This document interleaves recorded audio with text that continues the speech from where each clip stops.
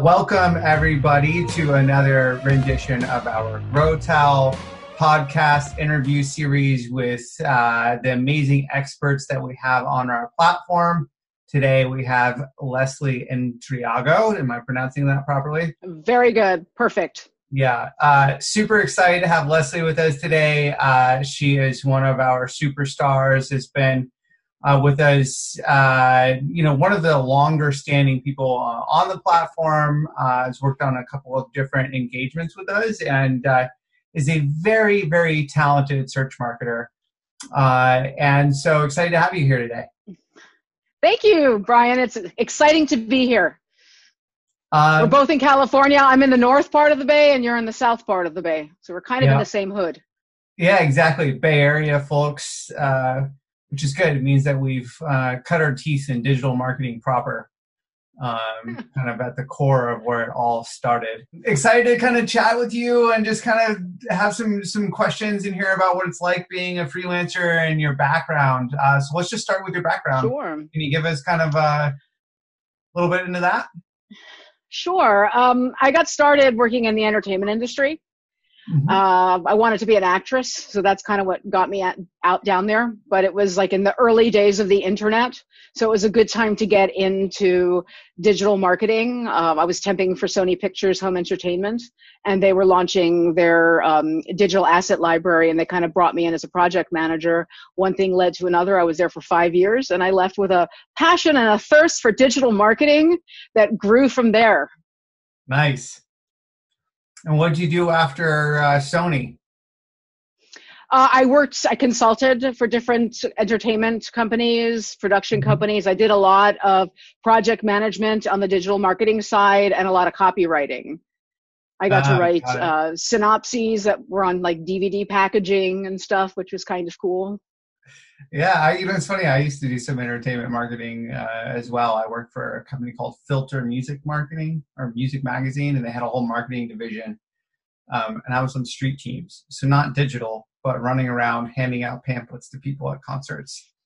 But it's good fun. Entertainment. It's exciting. Yeah, it is.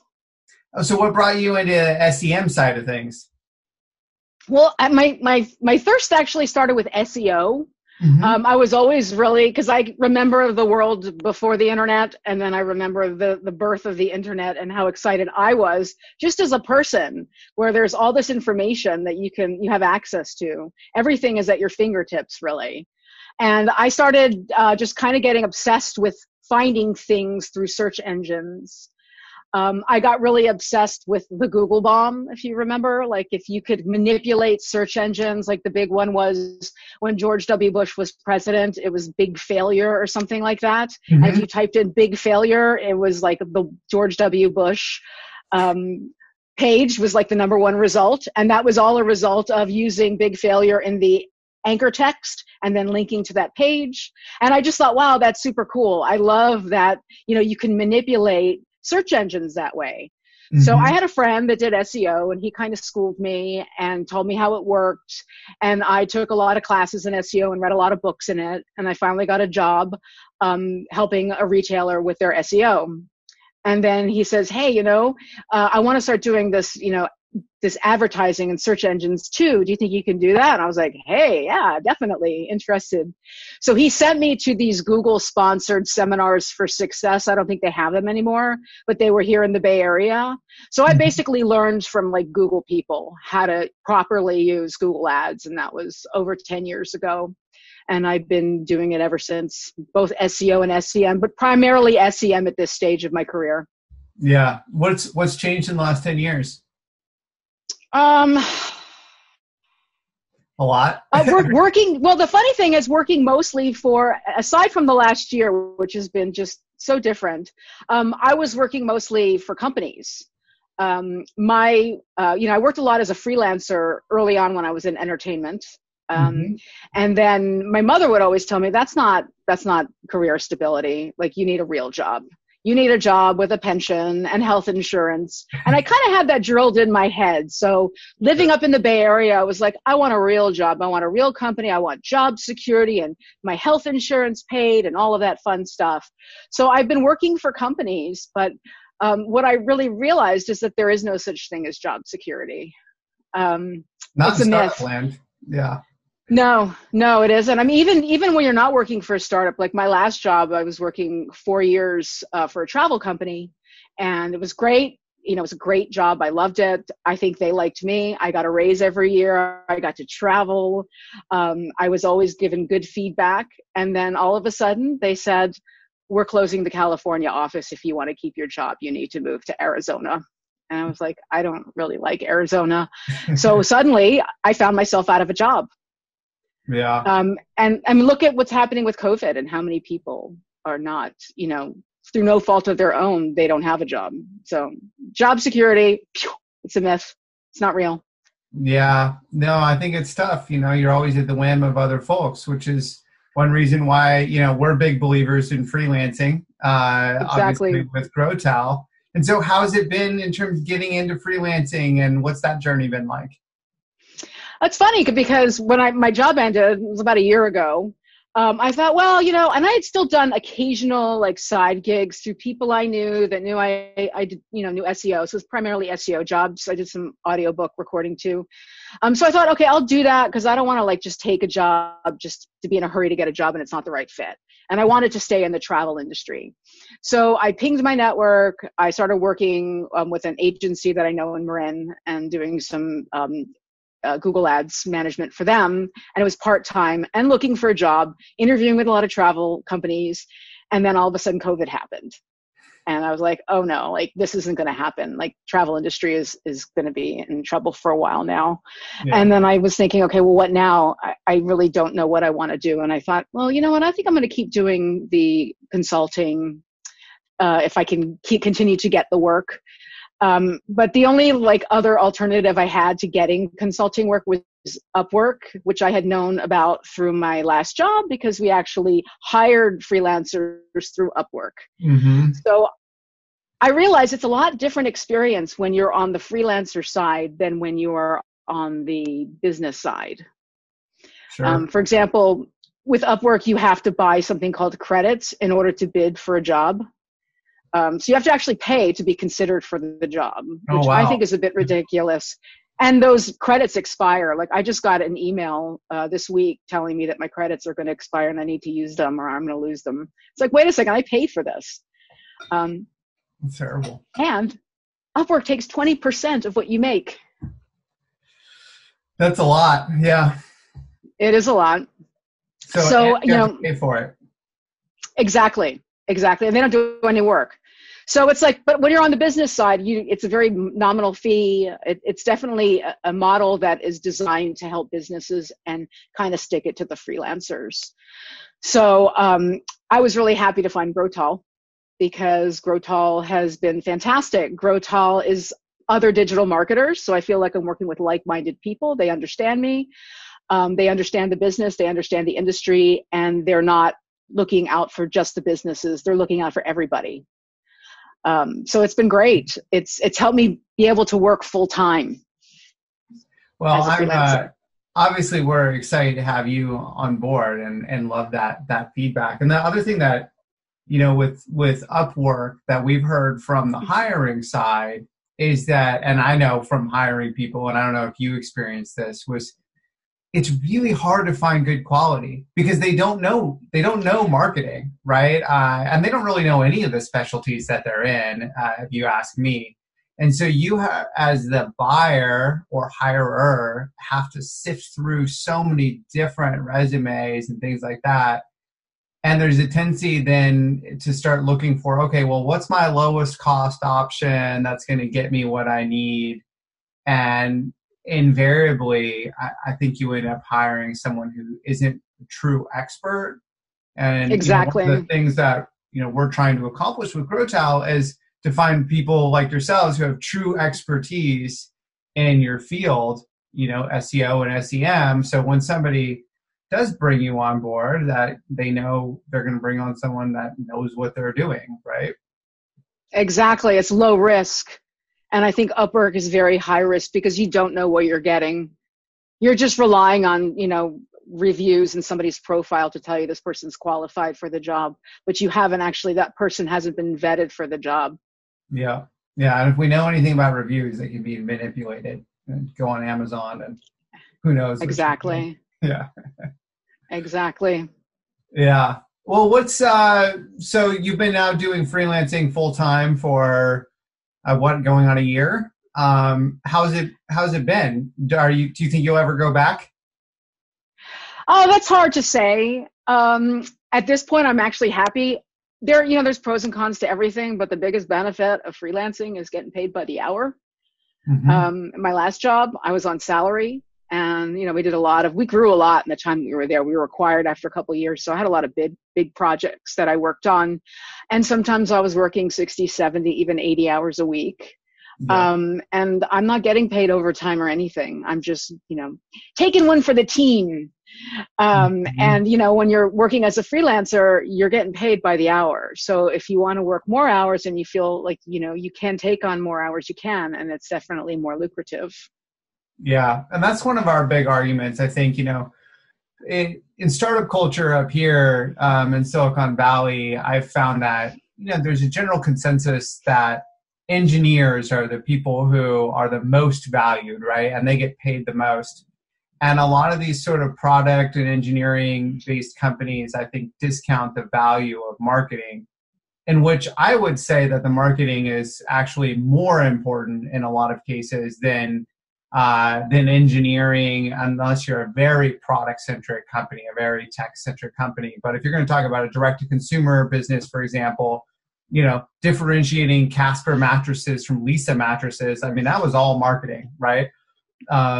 And so it becomes really important, but it's still not recognized, I think, from the financial aspect of it. And so I've seen a lot of marketers, in my opinion, be underpaid with the promise of a big exit in the future. But we all know that the exits usually don't happen, right? Most startups don't actually get to the point where there's a huge exit. They might have a small buyout at some point, or a lot of them end up shutting their doors in the long run. And so marketers are forced to play the game of jumping from company to company. And that works out well as an engineer if you're going to be paid a couple $100,000 a year. But as a marketer, you may be undervalued. And to your point, if you go independent, now you can demand a higher hourly wage than you might have gotten paid working for those businesses directly.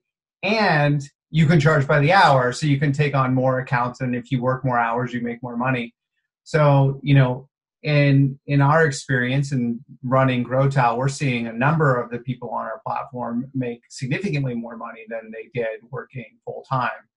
And I personally think that that's, it's a really good thing for the people on the platform, and you get a diversity of experience in working with a lot of different businesses as well. So Absolutely. That's yeah. another thing that I love about it is you get exposed to so many brilliant minds working with all these different companies and different technologies, because every company, there is no cookie cutter formula for the technology that people are going to use. So you get exposed to a lot of these different technologies, which Yeah. I think kind of expands your marketing portfolio of skills and experience.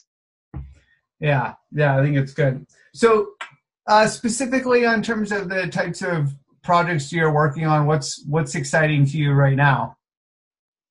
What's exciting to me? Can I talk about Sure. my, okay. Well, working for you guys and doing your digital marketing is exciting. Yeah. Yeah. Love having you doing It is, art. and knowing the brand. But I'm working with a wound care company. I just took over their advertising, so I'm Mhm. restructuring it, and that's really exciting to do. I didn't know anything about wound care, but their lead generation, so that the way they track their offline leads is really interesting. They use a lot of cool technologies. They have a brilliant digital marketing squad of people. They have these daily scrums. So I think that's really an interesting new industry for me to tap into. Also, with SEM, there's different, medical challenges when it comes to policy in Google, and it helps to kind of understand that industry better. Yeah. Yeah. Um, I think that that's good. What about, so some of those technologies, can you give us a little bit more insight into like the types of stuff that you're seeing that's a little bit more cutting edge?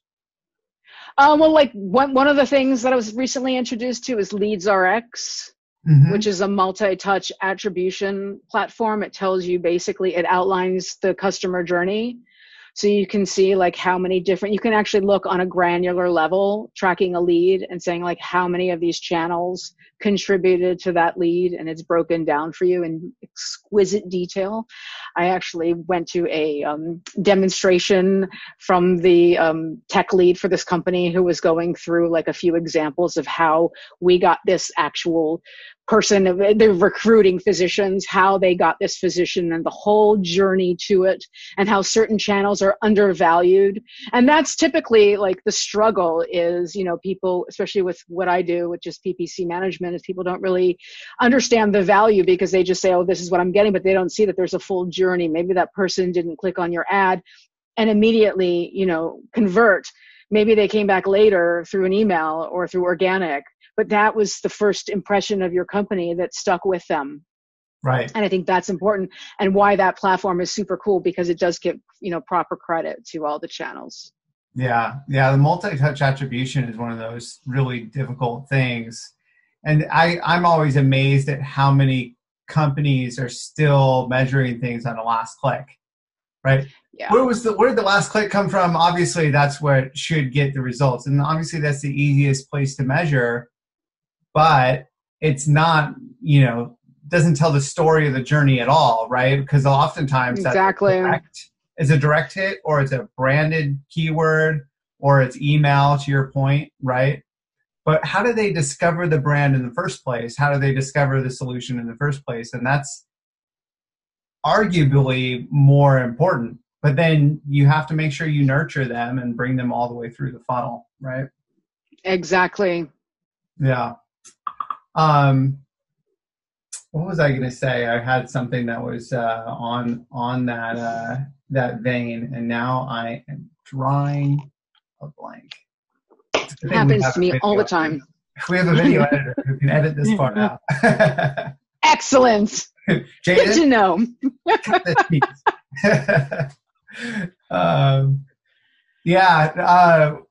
I was going to say something about the LeadsRx, around the attribution, around SEM. Maybe it was around like the iOS stuff. Are you up to date on the iOS 14 changes? I am. Yeah. They're a doozy. How do you see those affecting SEM? Do you have any, is Google giving any clues into how iOS 14 is going to affect your SEM campaigns? Well, it's not like Facebook, where Facebook is all of it. I think Facebook is really funny. The way that they're, saying it's going to affect the small business. No, it's going to affect Facebook. I don't know. I mean, I think all of the companies that we work with on the Facebook side of things are heavily reliant on Facebook to drive new customers. And they it's not like they're printing money, right? So they have fairly thin margins, and they have very specific cost per acquisition goals. And if you take away Facebook's machine learning capabilities, and they cannot get the signal back in to drive the ad targeting that they do, the quality of the ad targeting is going to drop, which means that it's going to get more expensive for those advertisers. And I worked at Facebook for 4 years, and I joined in 2013, left in 2017, and have largely focused on helping direct-to-consumer businesses, ever since 2015. And what I can say is that there are tons of businesses that have built themselves on the back of Facebook advertising. Similar to, there was a boom in 2004 to 2012 where businesses were built on Google advertising, right? And not to say that there aren't still ones built on Google advertising, but it's gotten a lot more competitive, so it's more difficult to kind of get in, right? And get discoverability, because all the keywords are been bid up by, major Fortune 500 companies. But on the Facebook side, because it's a discoverability platform, companies like Movement Watches or Casper Mattresses or all these things, Dollar Shave Club, all those companies really got built on the back of Facebook and Instagram ads, and nobody can match their algorithms. TikTok, Snap, none of them can, and they're going to run into all the same iOS problems. And there's so much signal that comes out of iOS, it's really going to kill the machine learning, and I think it's going to really hurt these businesses. So I mean, I do too. You can call me biased, but I think it's. But I think it's going to hurt Facebook too, because people are going to be less. They're not going to want to invest as much if they're not seeing their return either. And I think Facebook relies a lot on it more. Like isn't there more mobile activity on Facebook? Like that. Ton. Yeah. And that's why Google probably won't be affected as much. But mobile search is really big on Google. And I don't know exactly, and this is, a little bit of a point where, it's probably to be determined, but how is the Google search engine and Safari going to be affected in terms of driving back conversion signal to the businesses who are advertising on Google Ads on mobile? Because my understanding of their privacy changes is that they're not going to allow IDFA, they're not going to allow identifiable information to get back to these engines unless people opt in to saying they're okay with that. But most people are probably not going to opt into it just because they've been scared by the media for so long that somehow these companies are misusing their data, which they just aren't. It's just wrong. Right. Because, the New York Times and the Wall Street Journal wants to scare everyone so they can sell more ads. They have convinced everybody that this is a problem. Google is always going to have the upper hand because you get people while they're searching for it. So that's not, but what you get, they also have what I love about Google, and especially it's going to hurt their display network, I think, more than it's going to hurt their search network, because display is where you get to layer all that data, all those buckets, like, the audiences, and that stuff is what I think makes the display network so successful with Google. And it's going to impact that negatively, remarketing too. It's, YouTube will probably be the same deal. Yeah, it's going to get worse from here, though. I think, it started with GDPR, and then there was California had their own version of GDPR last year, and now there's this, and it's just going to keep going. And it's one of those things that's going to continue to be a thorn in the side of digital marketers. I get it as a consumer a little bit. Sometimes I'm really creeped out when I'm served an ad and I'm like, okay, way too much about me. But as a marketer, it's like, I salivate at this stuff. I think it's amazing that you can target people so granularly, and it's really a shame. But what's funny is that I used to talk about this a lot, because when I got into digital advertising, I started realizing that personalization was a thing, right? That you could actually do personalized advertising. And I'd watch TV, and I used to always joke, like, I'm at the time, a 22-year-old male, right? And it's like, what am I seeing commercials for diapers for, right? Like, I'm not married, I don't have children, but you're showing me diaper commercials or Tampax commercials or whatever, right? Like, this is not personalized at all. This is a waste of the advertiser's money, number one. And number two, for me at the time, and I think for most consumers, it's a waste of my attention. My attention should not be placed on this, and it's more of a nuisance than it is a value add. And so I would argue that personalized ads are a massive value add, because you learn about the products and services that can be actually beneficial and provide you real value in your life. And because it's personalized, does it feel creepy? Well, maybe, but the reason why is because it actually is for you, right? And if people were smart enough, if they just took the time to dig into how it works, they would realize, I don't know, if I serve you an ad, I don't know that you're getting served the ad, right? The advertiser is not buying this data from Google or Facebook and saying, Leslie Intriago is interested in this thing. They're just taking affinity data that Google and Facebook have gathered. And even that is hashed in a million different ways. There are 3 people of each company that might be able to go in and figure out who Leslie Intriago is and what ads are getting serviced. And even then, there's a whole bunch of regulatory stuff that says they shouldn't be doing that, and they probably get fired if they got in that deep, right? So like, there's a ton of privacy built on top of it, and people just don't understand how it works. And so they're just running around scared because people are telling them that they should be.